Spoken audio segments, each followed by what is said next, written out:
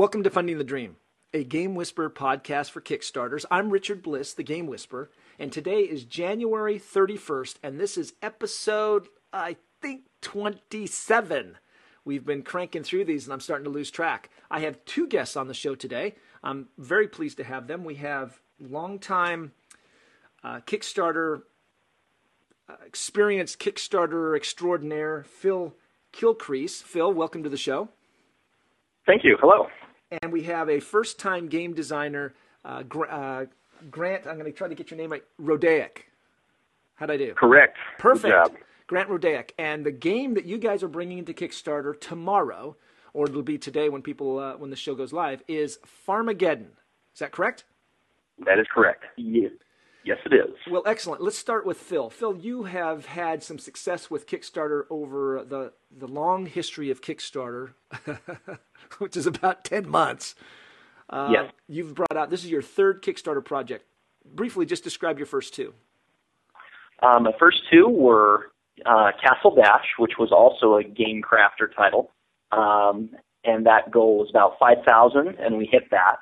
And then the second game was Crow in the Pitcher, a light trick-taking game by Sean McDonald, the guy who did Pastiche, and we hit our goal of 1,000. Okay. And those were done under your game publishing house. And what's the name of that? The name of that is Fifth Street Games. Okay. And so this is your third title? This will be your third title under Fifth Street Games? That's correct. Okay, Grant, tell us about Farmageddon. This is a project you've been working on for quite a while. Yeah, I started working on Farmageddon about 14 months ago. I wanted to make a simpler game. My first attempt at a board game was just this complicated mess, and I wanted to make something simpler. And I was also looking at the Facebook game Farmville, actually, and I was like, I bet I can make a better version of Farmville. So I added competition, and I added a little bit of Take That. And so basically the premise of the game is that there are 3 shared planting fields. You have to plant one of 4 types of crops. The easier the crops are to harvest, they give you fewer points. The more difficult they are to harvest, the more points they give you. The trick is that you cannot harvest them the turn they're planted, which means you sort of have to run the gauntlet. You have to go through the valley of death with your fellow farmers. But it's not just a straight out like Haymaker Fest. There's a little bit of subtlety, some combos with different cards. And basically the gist of the game is you want to use 2 action cards per turn, and there's 12 of them total. And you want to use the best cards to sort of give yourself the best chance of succeeding. You're basically trying to hedge your bet such that you harvest more often than your opponents or prevent them from harvesting. Okay. And so this game, when you designed this and brought it out, now I haven't played the Farmville on Facebook, but I do own the farming game, which is one of my favorite games, which I think that farming is a fun theme because it's got some elements that we all kind of hark back to of nostalgia. You spent some time though playtesting this by putting this out into the public, right? Yeah, the initial thing, I was a bit naive, but I put it on Game Crafter. I thought it was ready to go, and it was great after, about a month or 2 of testing with, friends and things like that. And the game did incredibly well on Game Crafter. In fact, it was the #1 selling game of all time on Game Crafter, and I took in, feedback from 100-plus people. Unfortunately, not as much of that feedback was positive as I'd like it to be, and so I decided to take the game off and just really dive deep and sort of I wanted to get a publisher, sort of like my all-or-nothing Hail Mary pass. And so I've spent many, many months now just polishing it, refining it, sending out blind test copies to people on Board Game Geek, just trying to get as much feedback to make it as good as possible. And so, Phil, this is kind of where you came in. How did you take a look at Farmageddon and see that this was something you wanted to put under the Fifth Street Games brand? Well, actually, I ended up running into Grant on Twitter. There's a small coterie of us running around talking just snack and game design. And I've had a look at a few of his other rule sets and offered some feedback, and finally got a chance to not only read the rules for, but also play Farmageddon. And it's like, well, this is a perfect fit. The artwork's great. It has a whimsical feel to it. It's exactly what I'm aiming for. Let's do it. Okay, and so now here you go. You're about to launch your Kickstarter campaign tomorrow. Tell me the process that the two of you, because you've kind of both had to work on this. So I'm going to open this up to whichever one of you want to answer. What was the process to bring this to Kickstarter? Okay. You want to start, Phil? Go ahead. Yeah, I'll go ahead and start, and go ahead and interrupt if you want. The first thing was just making sure the cards were in a more final state. That most of the artwork was done. It had been. We have a couple of pieces that still need to be done, but they're going to be done well in time. And we had to create ads. Well, let me ask you a quick question. When you say cards in final state, are you just referring to the artwork, or what are you referring to? Artwork, and then just some minor tweaks and pokes to actual gameplay. Text on the cards, balance. Okay. And then artwork seems to be the make or break of most of the projects that I'm watching on Kickstarter. Tell me about the process you went through to make sure that you had the right artwork for this. Go ahead, I'll take this one. Did you? Yeah. When I first started doing Farmageddon, I thought naively that it would be easier to get a publisher if I had amazing artwork. And so I work in the digital game industry, and I know a lot of artists. And one of my friends recommended a guy named Brett Dean, who lives down in Pasadena, California. He's a professional artist. And I worked with him and paid out of pocket to just make just outstanding art. I just didn't want to settle. And so as a result, we have outstanding art. Now, granted, that didn't necessarily help long-term with the publishing, although it did work out in the end with Phil here. But it was basically a matter of picking really good ref and a really good style, and we sort of picked this sort of 1930s Dust Bowl era propaganda style for things, and it's really colorful. The crops have faces on them and personality, and they've really become characters, and a lot of people just have really responded well to the art over the past year. Phil, you want to comment on that? Yeah, that is one of the things that really hooked me. The art is just very appealing, and it didn't need any additional work. I'm very much of the mind that the industry is in flux right now, and one of the things that is going to change to benefit the designer is things will go to press much more quickly with things like Kickstarter and Indiegogo, where you can't sit on a game for a year and not even contact the designer and like, oh, no, I'm not interested. No, you're going to have a fast turnaround, and that's part of my philosophy. So let's talk about that then. This kind of gets off the topic here. This idea of the way it used to be before Kickstarter and now how Kickstarter has changed the way these games are coming to market. So what you're saying is that, for example, olden days, a year ago, 18 months ago, Grant, you would have had this game and then you would have had to shop it around to a publisher, right? Or did you try shopping it around to a publisher? I've been shopping it to publishers for a long time. Sometimes people liked it, but they already had another game coming out. For example, I sent it to GameRight, and they seem to like it, but they have a game called the Big Tomato game coming out this year, and I was like, well, dang it, they already have a farming game. Sometimes the game was too early. I sent the game arguably prematurely to a lot of people, and they're just like, this isn't very good, and I was like, oops, I need to work on it some more. And Phil came in at the time when the game was just really sharp and, fit his product line. And it just, I really like working with Phil. We've had a really good working relationship. So it worked out just for the best. Okay, Phil, when you talk about this, the old way of sitting on a game and getting back to the designer and now how it's changed, why don't you elaborate on that and kind of what's happened here with Farmageddon? No problem. I'm part of the Board Game Designers Guild of Utah, just as a quick background on that. I am also a game designer myself. And it's been, or part of that process of being in the guild is helping each other understand, help new members understand that if you send out a game, you're going to have to wait a long time. You need to be patient. Well, that is changing thanks to Kickstarter, and that's one of the reasons that I started Fifth Street is thanks to Kickstarter, I can go straight to the public and ask them, hey, would you be interested in this? And if they are, we can get it turned around within a month or two after funding, provided something like Chinese New Year doesn't happen. Right. And it treats the designer with more respect.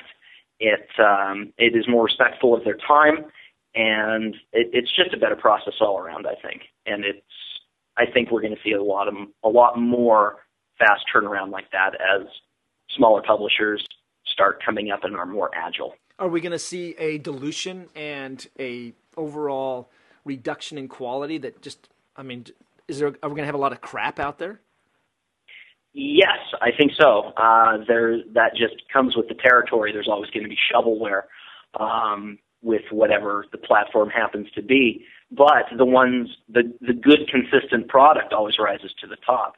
Dice Hate Me with Viva Java, Tasty Minstrel Games with any project they come out with. The good stuff consistently comes out and rises to the top. And sure, garbage will come out occasionally, but it will start waning away as the process continues, I think. Okay. So you're coming out with this on February 1st is when this project launches. How long is the project going to last for? It's going to last for approximately a month, and between 29 and 31 days is what we're shooting for. 29 to 31 days, and you're looking at about $5,000. Is that what you said? Correct, $5,000. Okay, $5,000 Farmageddon. Is this a card game, dice game, board game? Grant, what do we got here? Farmageddon is a card game. Okay, so it's a card game to. So this $5,000. Help somebody understand what this $5,000 pays for. I'll go ahead and take this one. What it'll pay for is if we hit goal exactly, it'll cover 1,000 copies being printed and shipped from the manufacturer, and then shipping all of those copies out to the backers of the project before even looking at conventions or going to distributors. And then there'll be about that'll eat up about 350 copies, and then there'll be about 650 to 700 copies left to sell at conventions and to local retailers, that sort of thing. There's a rule that you never try to do math live in an interview. That's one of the rules. Okay, so those 600. So you get $5,000, and you're going to end up with about 650 copies to get out there. Is Kickstarter then change? So what's next? How do you then follow up on that? Does Kickstarter? I guess I'm trying to ask. Is that you're going to have this game, because this seems like a very small number. Normally, when you talk about print runs, people are talking about 2,000 to 3,000 unit print run, and you've got yourself, after you get the promotions and the giveaways of Kickstarter, you're looking at 650 copies. Mm-hmm. Is that sustainable? Are you able to do it that way? For the Salt Lake market, yes. There's a ridiculous number of game stores in the area that, since I'm a local guy and just well entrenched in the game industry, just about everybody related to board gaming knows my face from running conventions and stuff. I have good relationships with everyone. I can go in and work more directly with retailers, and then convention sales as well. I'll be doing that as part of the circuit. I'm treating it more kind of like a web comic almost in that regard. And in this case, you're able to do this because because I'm looking at 650 copies. That all takes money, everything you're describing, the web conventions and things like that. But it sounds like because this is part of a growing stable of products, you're able to defer or offset that cost a little bit so that Farmageddon isn't having to carry the burden of you being in attendance and you doing all this work yourself. Exactly. If it were only one title, it wouldn't work. But since I'm going to have 3 and later more, because this is my career, this is it. It exactly what you said. More games carry the burden instead of just hoping one will pay out at Gen Con or something. Right. And what's the price point on Farmageddon? Retail is going to be $15, but if you back through Kickstarter, it'll be $12. Okay. What is this? What does Farmageddon compare to? What other games are out there at that price point and that? Theme's not the right word, because there's not a whole lot of card-based farming games out there. So, where does this drop in? There's I think Bonanza, which is one of the popular farming card games, is about 20-something. No, that's fair. Yeah, you're right. Bonanza. My good friend of mine designed a game that's published by GameRite called Gubs, and that's about $11, $12, and that's about a 72 deck of cards. And it does have attack cards too. What's that? Say that, Phil? Oh, that does have attack cards too. Yeah, exactly. Okay. I guess I was wrong. I guess there's a plethora of farming combat games out there. Well, Gubs isn't really a farming game, but yeah, I mean, there's not a ton of farming games. I mean, I really like the theme. To me, it's broadly accessible. I think it's really humorous.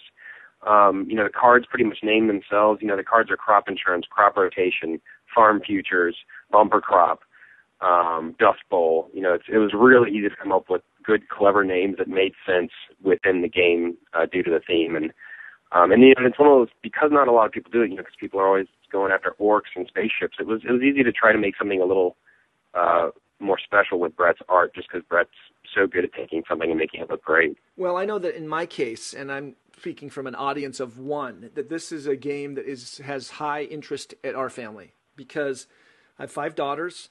We're not into orcs and wizards and that type of thing, but we are into, not necessarily are we into pigs and cows either, but, well, except for my 6-year-old is, but that's not what we're talking about here. But this gives us a nice, family-friendly, enjoyable game that we can play, and so I can see how this would easily fit. And then the last thing, we've only got a few minutes here. I wanted to address one other issue that has nothing to do with your game, but the fact that, Phil, you're in Salt Lake City, and Grant, you're in the Bay Area, right? Yes, sir. Tell me why. I know the answer, but I need you guys to tell me the answer. These are 2 hotbeds for game development and for Kickstarter development. Because if you go on Kickstarter, you're going to see the San Francisco Bay Area and you're going to see Salt Lake City as these 2 extremely active communities for Kickstarter and board games. What's going on there? Grant, let's start with you. Sure. Well, I work for Electronic Arts, which is, I think, currently the second biggest game developer on the planet. Our headquarters are located here in Redwood City. Down the street, you have Sony Entertainment America. You have Activision, which is the biggest. You also have Google, Facebook, Apple. So you just have nerds everywhere within a 60-mile radius. And that's a good point. I ran into the creator of Matt Leacock, the creator of Pandemic and Forbidden Island. Oh, yeah.